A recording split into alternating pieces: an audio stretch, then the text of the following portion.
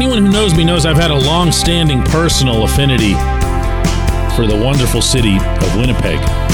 Even so, it isn't until right about now that I'd have considered that the city of Pittsburgh should send absolutely everything that anyone in Manitoba wants to get Connor Hellebuyck here. Good morning to you. Good Monday morning. I'm Dan Kovacevic of DK Pittsburgh Sports, and this is Daily Shot of Penguins. It comes your way bright and early every weekday if you're into football and or baseball. I also offer daily shots of Steelers and Pirates in the same place you found this. The Golden Knights took a 3-1 series lead in the Stanley Cup final over the Panthers.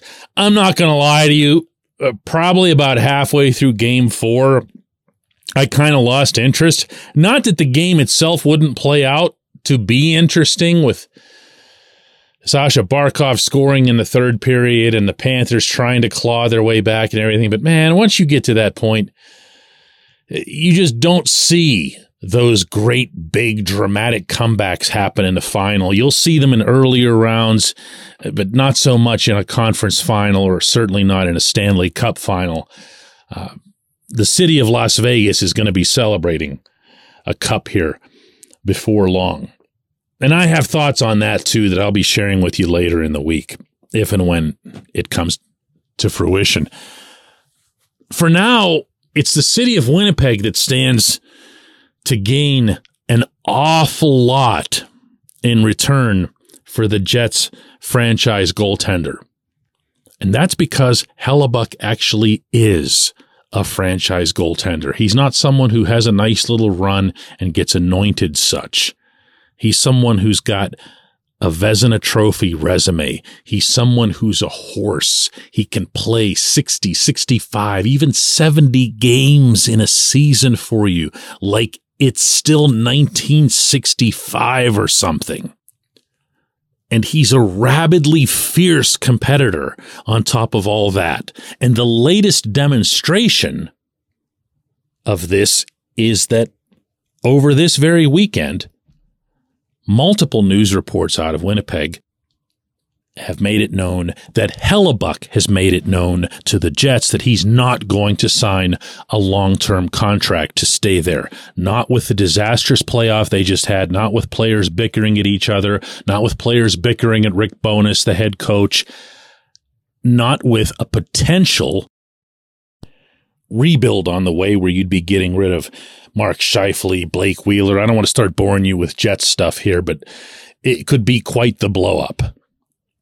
And he's a truly great goaltender who'd be truly wasted in such a setting. So he has made it known that after the coming season, which represents the final year of his existing contract, that he doesn't want to be there anymore. Which also, by the way, is your way of saying he doesn't want to be there even next season. That's why you say it now. Because the Jets' best chance to get a real return on a trade would be to do it now as opposed to waiting a full year. So, well, where might there be a team in need of a franchise goalie? Yeah, right? Listen, I know what the Penguins' cap constraints are. I know that they've got $20 million, but they also really don't. I know that if they let Tristan Jarry walk, that's part of that $20 million that's sitting there in cap space. And they'd have to go and get themselves a backup. But maybe not. You know, you already have Casey DeSmith under contract. And when you're backing up Hellebuyck, you're not very busy. Your services are not frequently required.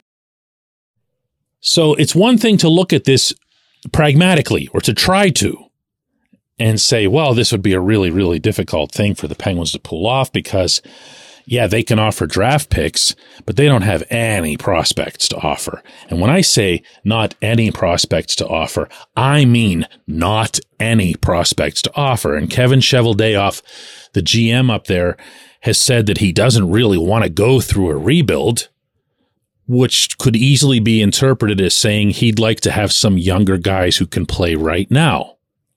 Well, I'd start, if I'm Kyle Dubas, by saying we have this young man named Owen Pickering, our first-round pick last year, Born and raised on a farm 10 kilometers south of Winnipeg. He'd love to be a Jet. How about him? He's all we have, in parentheses. Because they're not going to, nobody's going to take a Sam Poulin or Nathan Legare or Valtteri Puustinen or whatever it is that the Penguins would be offering. So you'd almost have to come at the Jets with just a bounty of draft picks. Like you'd have to give them something ridiculous, like earth-shattering. I'm talking about like your next 3 first-rounders. And before you go slamming the stop button on this podcast, no, I'm not going to advocate that. But I'm also not going to be far from it. Because if you think about it from this standpoint, the Penguins are set to pick 14th overall in the NHL draft 2 weeks from now in Nashville. 14th. That player, whoever it is that they end up with, is a slam dunk to not be anywhere near as valuable as a franchise Vezina Trophy winning goaltender. Am I right? Okay, cool. Next year, regardless of where the Penguins pick, that player is a slam dunk to ... and so on. That's the way you need to think of this. If you're going to take seriously these final couple years of Sidney Crosby's contract, if you're going to take seriously the group that's been kept together, including Evgeny Malkin, Chris Letang, etc., then you got to do it with a franchise goalie. Is it going to hurt in the long term to do that sort of thing? Sure. But are you going to have a Sid, a Gino, and a Tanger 3 or 4 years from now? No. Are you going to have one in the next decade? Let's get real here. No. There is so much about the 2022-23 Penguins, the ones we just witnessed, that would have been solved by Hellebuyck level goaltending. Not to play above his normal self, just to be who he normally is. All those late blown leads, the crappy penalty killing, the shorthanded goals against when the power play was out there. Those are all things that can be remedied by goaltending that was way, way, way better than what the Penguins were getting from either Tristan Jarry or DeSmith. At least talk about it. There's no one else like this available. When we come back, J1Q. This segment of Daily Shot is brought to you by Family Table, a local company that brings delicious food to busy families. They offer family-style complete meals or a la carte items like lean proteins perfect for muscle building and weight loss.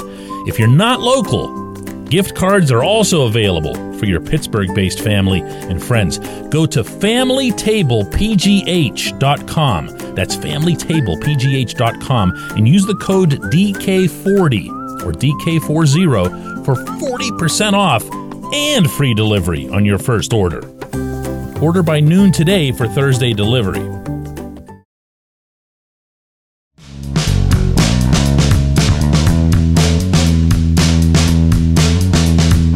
Today's J1Q comes from Rabs, who says, how much would a draft pick be worth financially to a rebuilding team? Would a first or third round draft pick paired with a salary dump bring a third or fourth line effective player? Or with the resulting cap space, would you be able to re-sign Jason Zucker or find a goalie?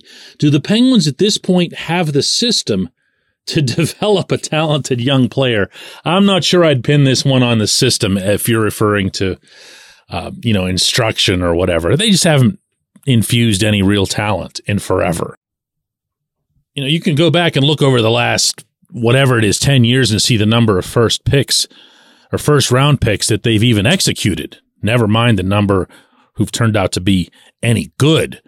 And it's really easy to absolve the people in the minor leagues of trying to turn something into Shinola.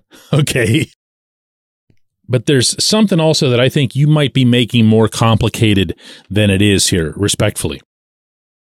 The idea of attempting to pay or bribe another team to take on, for example, a Jeff Carter contract, which I still hear about nonstop, even though he has a 100% no movement clause, is defeated right on the spot. To move Mikael Granlund out, you'd have to either hope that A, Ron Hextall gets a job with another team, or B, it ain't happening. Okay? So the most likely scenario, and the one I am very, very confident will occur, he's just going to get bought out. It's not a bad situation, meaning the buyouts. A lot of these buyouts can be really ugly for the team doing the buyout. This one isn't, without boring you with all the numbers. So from there, what other contracts are you talking about? Jeff Petrie is still a functional NHL player. He's not what the other two guys are. Overpaid? Sure. Stuck with him for a long time? You betcha. But he's not a dud. He's not someone who's hurting you either. In general, when we're talking about trades this coming summer, we're talking about an extremely limited band of options, okay? Because the Penguins don't have prospects. Again, the Penguins do, like everybody else, have draft picks. But, you know, other teams have draft picks that are more attractive than the Penguins. 14 is nice, but the other 13 ahead of them are that much prettier. Similarly, do you trade with the Penguins on the expectation that they're going to be some kind of lottery team in the next draft? Really? With Sid, Gino, and Tanger on board? I'm not seeing it. They might not make the playoffs. Certainly not as currently constituted, since they just didn't. But being among the worst 3, 4, 5 teams and having a realistic chance to go number 1 overall, you're not going to have that either. Plus, if you're intelligent making any kind of trades involving draft picks, you're doing the lottery protection anyway. So that's the number one barrier to trades for Dubas. He can want to make trades. He can hope to make trades. He can give it his best shot right there on the draft floor in 2 weeks. But it's just not practical. It's just not, it's so hard to go shopping with an empty wallet, is what I'm saying. And that's what he's got. He's actually much better off trying to find a way, once you get Granlund bought out, to deal with the Carter situation however it needs to be dealt with, up to and including telling him, listen, dude, you know, we're stuck. But that doesn't mean we got to play you. And if you're ready for 82 games of abject humiliation of sitting in the press box the whole way through, come on north. Otherwise, you know, reconsider your options. But even then, you should see the way how ironclad this contract is. That would just be getting rid of the distraction, not even the cap hit. The best move, I think, would be to let as many parts as possible walk out the door. Yes, including Zucker, as much as that'll hurt, so that you have the full $20 million. And if you have that money and you spend it wisely, pick up a little bit more by buying out Granlund, you can go get that goaltender. I've heard they have one in Winnipeg. I appreciate the question. I appreciate everyone listening to Daily Shot of Penguins. We'll do another one of these tomorrow.